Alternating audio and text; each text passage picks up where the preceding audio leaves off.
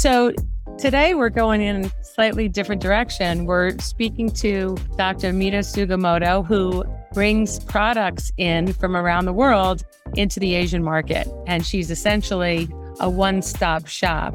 And that sounds too good to be true. We got the chance to talk to her, and I had the chance to meet her at a conference a few weeks ago. And it sounds like you don't have to become an expert. There are people who can ease your way. But I was particularly interested in the different cultural attitudes. Yes, I found her site extremely interesting because the variety of products really spoke to maybe some cultural differences or healthcare differences that they face in Japan that we might not be as familiar with here in the States. Very interested to hear when she's going to bring on more products and how she intends to grow. So let's take a listen. Welcome to the Business of the V. Hello, friends and colleagues. I'm Dr. Alyssa Dweck. And I'm Rachel Braun-Scherl.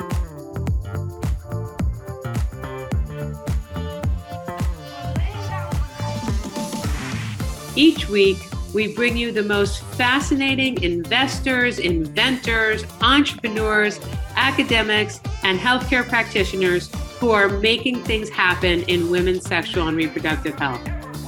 If you are a woman, know a woman, have a business, or care about your V health and wellness, fasten your seatbelts and listen in to another informative and inspiring episode. We are so happy today to have our guest, Mina Sugimoto, who in addition to being the CEO and co-founder at Fermata, has a bunch of other interesting and relevant degrees. She has a doctorate in public health and a master's degree in global health policy. So a multiple threat. Welcome to the show. Thank you, Rachel. Thank you for having me.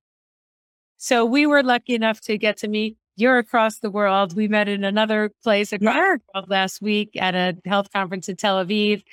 I would love you to share with our audience what you do and how you came to see a need and then had the vision to start your company.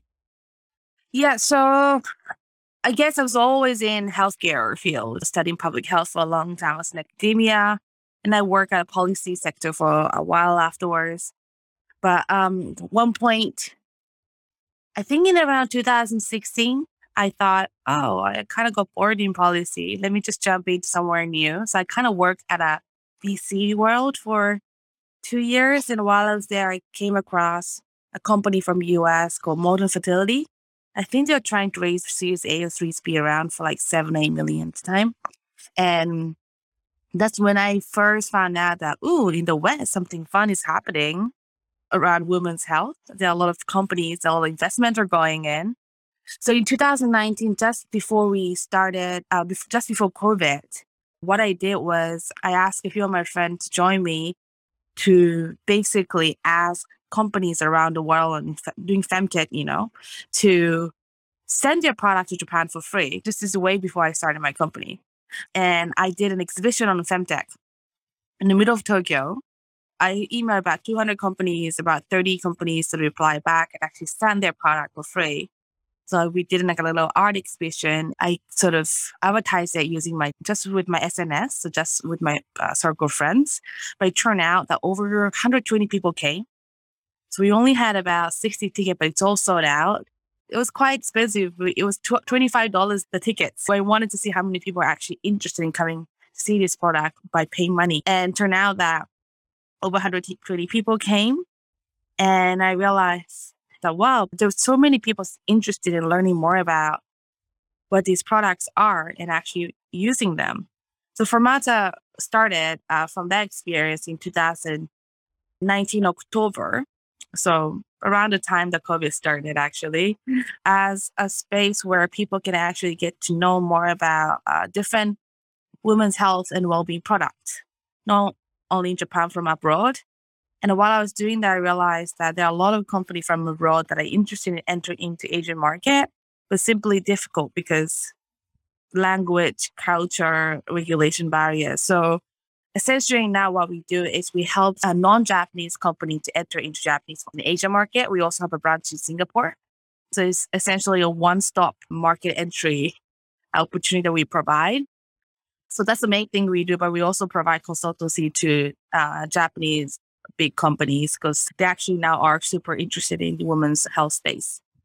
So I must ask, as a gynecologist, of course, and taking care of so many women in the menopause space, I really perused your site. So interesting. And I was curious, how do you decide what products to procure? And what I noticed very obviously missing in my eyes was something for hot flashes. Is this because that's not a big problem for the visitors to this website or in the culture in Japan?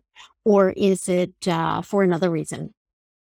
I would say, though, to be 100% honest, at this moment, we haven't reached the point that we can actually import and bring in product that we want.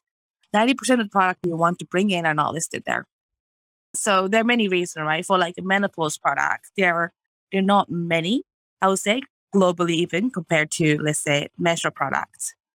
So the companies that are interested in entering the Japanese market, ratio-wise, is not as many as menstrual product, for example. And there's a regulation issues as well. A lot of these products are not even recognized as a medical device in Japan yet. So Japanese government has different sort of regulatory rules that even if it's approved in FDA, you have to go through PMDA, which is a Japanese version of FDA. So Fermata has a license to be able to deal with medical device, posy drugs, and also cosmetics. I think there are 5 products in pipeline now. We're actually currently waiting for PMDA to give an approval, but that takes, sometimes years. So I think mainly at the moment, unfortunately, the reality is that we cannot bring in the product we want. Okay. And here I'm relying on a study that's huge here in the US called the SWAN study, which looked at women across the ages in regard to their menopausal symptoms. And it does seem that the African American and Hispanic population tend to have the highest rates of disturbing vasomotor symptoms, and that the Asian population was lower on that list. So I just figured it was an academic decision on your part. So thanks for letting me know that. I guess it might have been. It was interesting when I was at this conference with Rachel, there was a study looking at that, comparing European, not by race, but European population and American and Japanese. And it turned out that Japanese have different sort of like symptoms, right? So we have more of a mental symptoms over menopause rather than physical. I think that was one of the findings of that research. And I shared that with my team. And then they were all surprised because people are, suffering from physical symptoms as well, but maybe not as much. But some of the sort of menopause product that we see from overseas, we do an exhibition here and people do get a chance to see it if they come to Fermata. And then we do see a lot of people are interested in it. It's just simply, we just cannot bring it in because of regulation and all that. But yeah. So going back to the initial question, for the products that you are able to bring in from a regulatory perspective, how do you decide among the ones that you are exposed to, which ones you want to bring in? Is there any medical oversight? Is there a testing panel? How do you figure out that you're going to bring in these 3 products, but not those? What is the process to evaluate how robust they are? There are 3 stages, I would say. One is, oftentimes either my people on my team or from the company side, or Fermata has a community of users and they come to us and, hey, this is a product we want to bring in. We also have a database of about 1,000 companies from around the world. And then we're in communication about 800 of them. So that's sort of like source of companies that we work with to bring it in. So annually we decide what companies to bring in or start the regulatory process. We have a partnership with, for example, Tokyo University Hospital, a local gynecologist, and once there are very, I would say, scientific ones that I bring it over to them. We have a casual dinner once a month, and the doctors can get to sort of researchers get to sort of try the products and we get feedback from them. And then based on that, we usually decide. But some of the products are not very scientific. We just basically decide on our own within our Fermata community that our users basically give us feedback. They get to use some of the product as well. And every month we have a lunch scheduled for our community, and they can come in and they can sort of give us feedback on a certain product that we want to bring in. That's basically it. And then of course, when we sort of internally decide there's like a certain criteria we sort of pick. But we do get external sort of review and advice. What has been the most surprising experience you've had while you're trying to bring these companies? Are there enormous differences? It's a silly question. I'm sure there are enormous differences in what explodes in popularity in the Asian market than here. Not all of them. Some will be an absolute crossover. Are there particular areas where you see a huge cultural difference relative to the countries from which they're imported? So I don't know if this will be the right answer. The term femtech here in Japan is becoming quite popular. I would say the general public knows about it. It's been on every single magazine. Every year, I think it's the government, or I actually don't know whether it's a government or one of the biggest marketing agency. They basically pick about 5 words that was most commonly used in that year, and femtech was one of it. We had a prime minister election last year, and 4 candidates came in. One of them was my friend, actually. And in one of the debates, she was asked, they were asked, which industry do you think will be the leading industry for Japan in the next 5 years? And she said femtech. So it's becoming a bit of a trend here now. I think I can probably say that Fermata has sort of created that trend. And what happened was that about 4 years ago, right after the first initial event that I told you about, that I brought about 20 products and did an exhibition. After that, I started my company now. It's my office with my team member and some of our advisor investors. And we had all these tech products on our table. And we were like, where do we start? Which product should we bring in? What sort of movement should we make?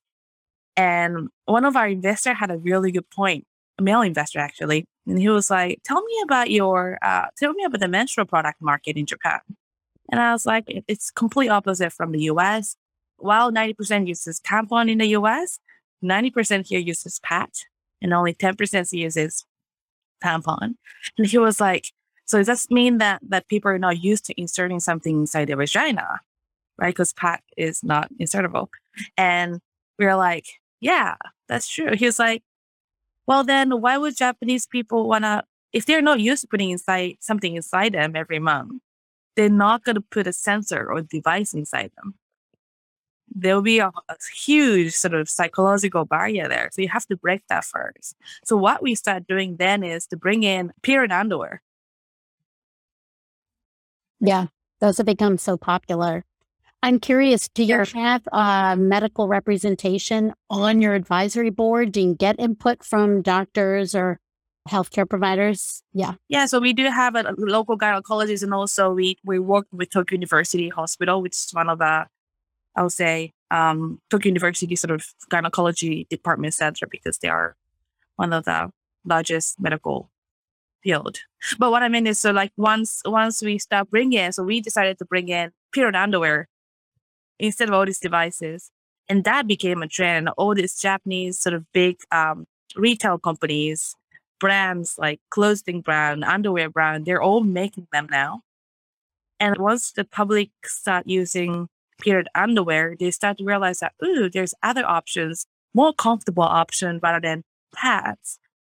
Let me just explore more. That's sort of like the mental work, right? So they're now moving into menstrual cups and not a tampon. And so fortunately or unfortunately for the Japanese public, where 90% of people here don't speak English, femtech sort of became a word that represents a movement within the country that's it's a right to learn about their body. It's okay to talk about the taboo topic rather than the actual tech side. So that's how the public sees. And I think it's good because that kind of shows that the market is growing. I think every single clothes making companies are now trying to make underwear now because they see that it's the opportunity there. But yeah, I'm sort of hoping that to move towards more of the tech in the next couple of years. But I think at least there's a sign that the market is growing. So here's today's hot flash. It seems that Japan has one of the most generous paid leave policies in the world for both women and men. By law, Japanese men can take as much as a year's leave from work to give care and still be paid a substantial portion of their salaries. I am curious as well because, please correct me if I'm wrong, but I don't believe there's as much of a weight or obesity epidemic in Japan as there is maybe in the US. And yet I still see many incontinence products on your site as well. And I don't mean for protection against incontinence, but rather for maintenance or prevention, like the Kegel exercises, for example. Is there a market for that there as well? The answer is yes. And I actually not sort of specialist in this, but I guess obesity may be one of the main reason, but there may be other. Oh, yeah, there are multiple risk factors, but obesity is one of them. And I feel like that's something that comes up in my office and in my practice all the time, have weight management as part of an overall program to help with incontinence. So I just wondered, I mean, part is genetic, part is childbirth, part is big babies or instrumented deliveries. I bet that did dawn on me. Yeah, so I guess what I think is that the woman just gave right after gave birth. Woman who's constantly working in an office with a computer sitting constantly. In 30s and 40s, I think those are the ones that look for incontinence sort of products. I hear a lot of, people, maybe because I work for Mata, but sort of look for incontinence sort of products. Now, that's an interesting one because we couldn't really say these sort of Kegel exercise products can prevent incontinence problem. We couldn't really say that up until last April because within the pharmaceutical field law here, they didn't recognize that as a medical device. Okay. They didn't let us link those two. We've been working with the government for the last 2 years now, and they released an update on the regulatory sort of a pharmaceutical field law that we can actually say as a class 1 medical device, Kegel exercise products can be medical device and prevent incontinence problems and so forth. Some of the products we have there, we're in the process of registering those as a medical device. So we started off by targeting consumers from Mata 3 years ago. And we show that still on the website. But about 95% of our income now come to B2B business. Because one, we realized that, so one is with the overseas products, right? The ones that are coming to Japan, and we do from regulation to localization to marketing to branding. We also have a brick and mortar stores in Tokyo and Osaka, and also branches in Singapore. So they can we sell their product there too. We also realized that there's a huge market, B2B as in Japanese corporates. And these are big multinational Japanese companies. And they're looking for one, either using these products and services as their benefits for the employee, but they just don't know how to. So they're looking for ways. And then two, they have a lot of the companies like Sony and Panasonic, they have technologies that they want to apply to a new field, but then they think that women's health might be a great opportunity, but they just don't know how to. So we do a consultancy on these two areas, and the huge opportunities for non-Japanese product entering Japanese market and do B2B business. Interesting. How does it work? We have a lot of discussion always, but even more in the past several months about parental leave and however an organization defines reproductive care. What are the policies or the attitudes within Japan on those issues? Does everybody get parental leave? Do just the people who deliver or who are the primary caretaker get parental leave? And do those issues here, they seem to touch every part of our lives. The conversations become legislative and political and health related. How does that play out in Japanese society as a benefit area or an area of interest for employers? Thank you. So I think, this is only my personal opinion, so it could be completely wrong in the reality. But the way I see it, someone who grew up outside and living here for the last couple of years, is Japanese are super good at following rules and making rules. And they look at what's happening outside of Japan and they're like, oh, we have to do this. And they make parental leave rules. I think mother can get up to 1 year of maternity leave. So in total, she gets about 2 years. And then father can get at 2 now. And then I think we're the first country, one of the first country who implemented period leave, as in like once if you have a very heavy period, you can actually take days off and that won't be counted as using your holiday. I think Spain recently implemented that. We implemented about 3 years ago, 4 years ago. But doesn't really mean that people actually take advantage of that. The rules are there, but the culture is different. People don't really take in account of like how would people benefit from these rules, good or bad. And so if you look at the period leave and the ones that implement in Spain recently, I think it's Spain or Portugal, no one is using it now. Wow. Because 90% of the people, management positions still in Japan are men. In fact, 95%. And a younger woman, they have to go report to their male boss and say, hey, I have period every month. Like, who wants to do that? So the rules are there, but they never actually thought about how it would be sustained. And I think for parental leave, again, the similar thing, like obviously women take advantage of the fact that they can take 2 years off.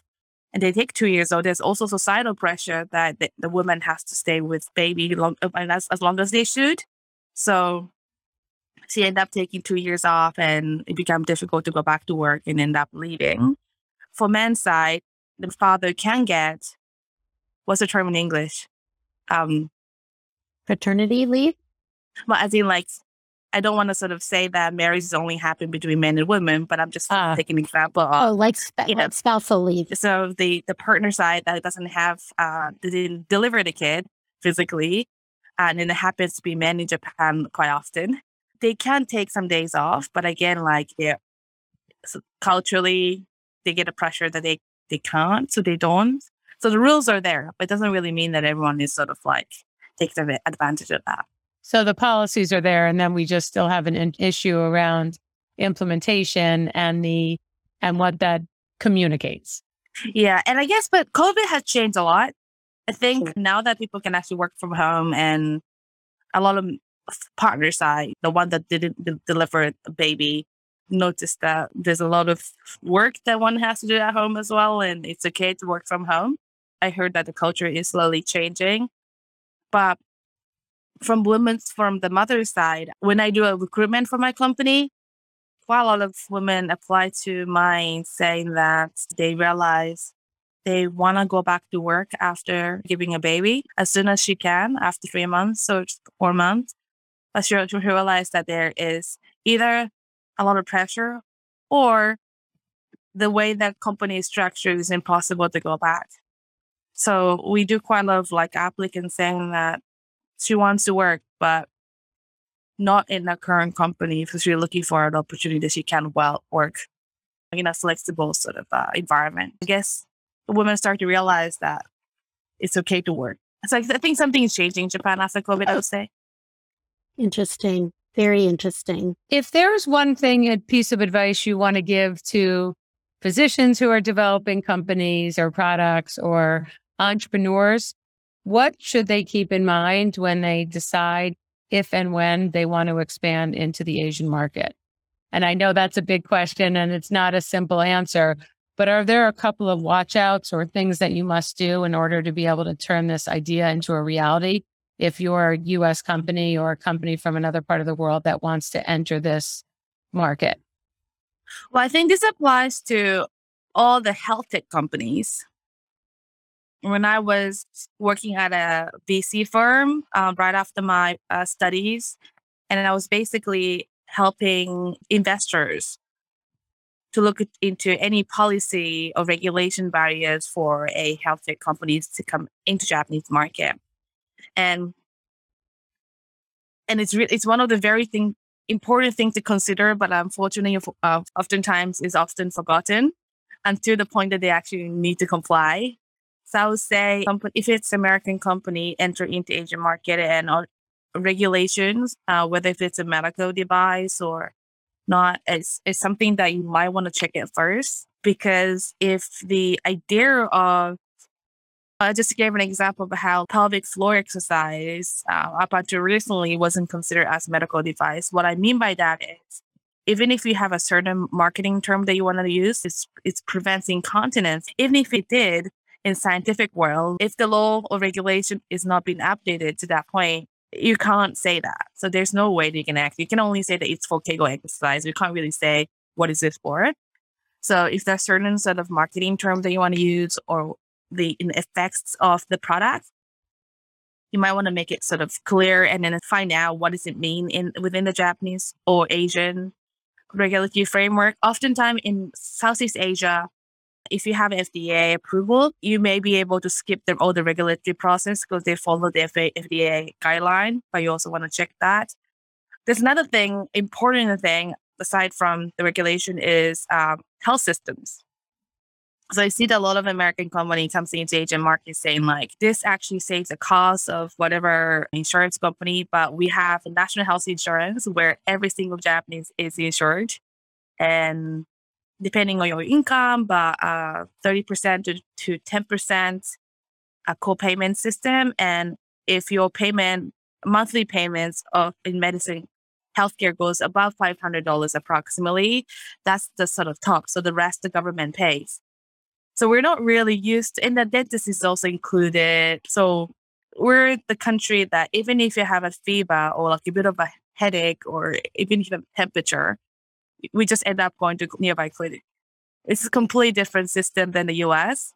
There's no sort of like, people don't really think here how to save medical costs, for example. Rather than using expensive device for incontinence problem, it might be safer and faster to go to a doctor nearby and they'll give you a treatment for really cheap. I wouldn't say cheap, but not as expensive, I would say, than the US. So the health system is a complete difference. So even when you're thinking about the business sort of model, it's often difficult to bring in exactly the same model as it works in the US. And I think those are two things that keep in mind before entering into Interesting. And we could probably take a little bit of a lesson here in the US because we do have a little bit of a broken system. So thank you for that. Thank you so much. This was very interesting. I'm going to watch and see your platform grow because I'm sure there'll be more products as time comes along. Thank you. We're also hosting every year. So the first initial event that we hosted in September, that kind of evolved into something big. And we call it Femtech Fest. And every October, this year, 14, 15, 16, we host an event exhibition in Roppongi. Last year, we had over 1,500 people and over 150 products from 26 countries, 6 regions all over the world. And this year, we're expecting to have over 3,000 people and 200 products. We also have invited companies from around the world, like CEO of well-known femtech companies, and it's going to be a big party. So if any of the listeners are interested in attending or having your product participated, it's all free for participants. It's free to participate for femtech companies. So please send me an email. Terrific. Thank you so much. And thanks for starting your day so early. We have it's all right. 12-hour time difference. So we really appreciate it because we wanted to get you on the show and share what you're doing with people. So have a great day and many, many thanks. Thank you so much. Don't forget, subscribe to our podcast at businessofthev.com for the latest trends and trendsetters in women's health and business.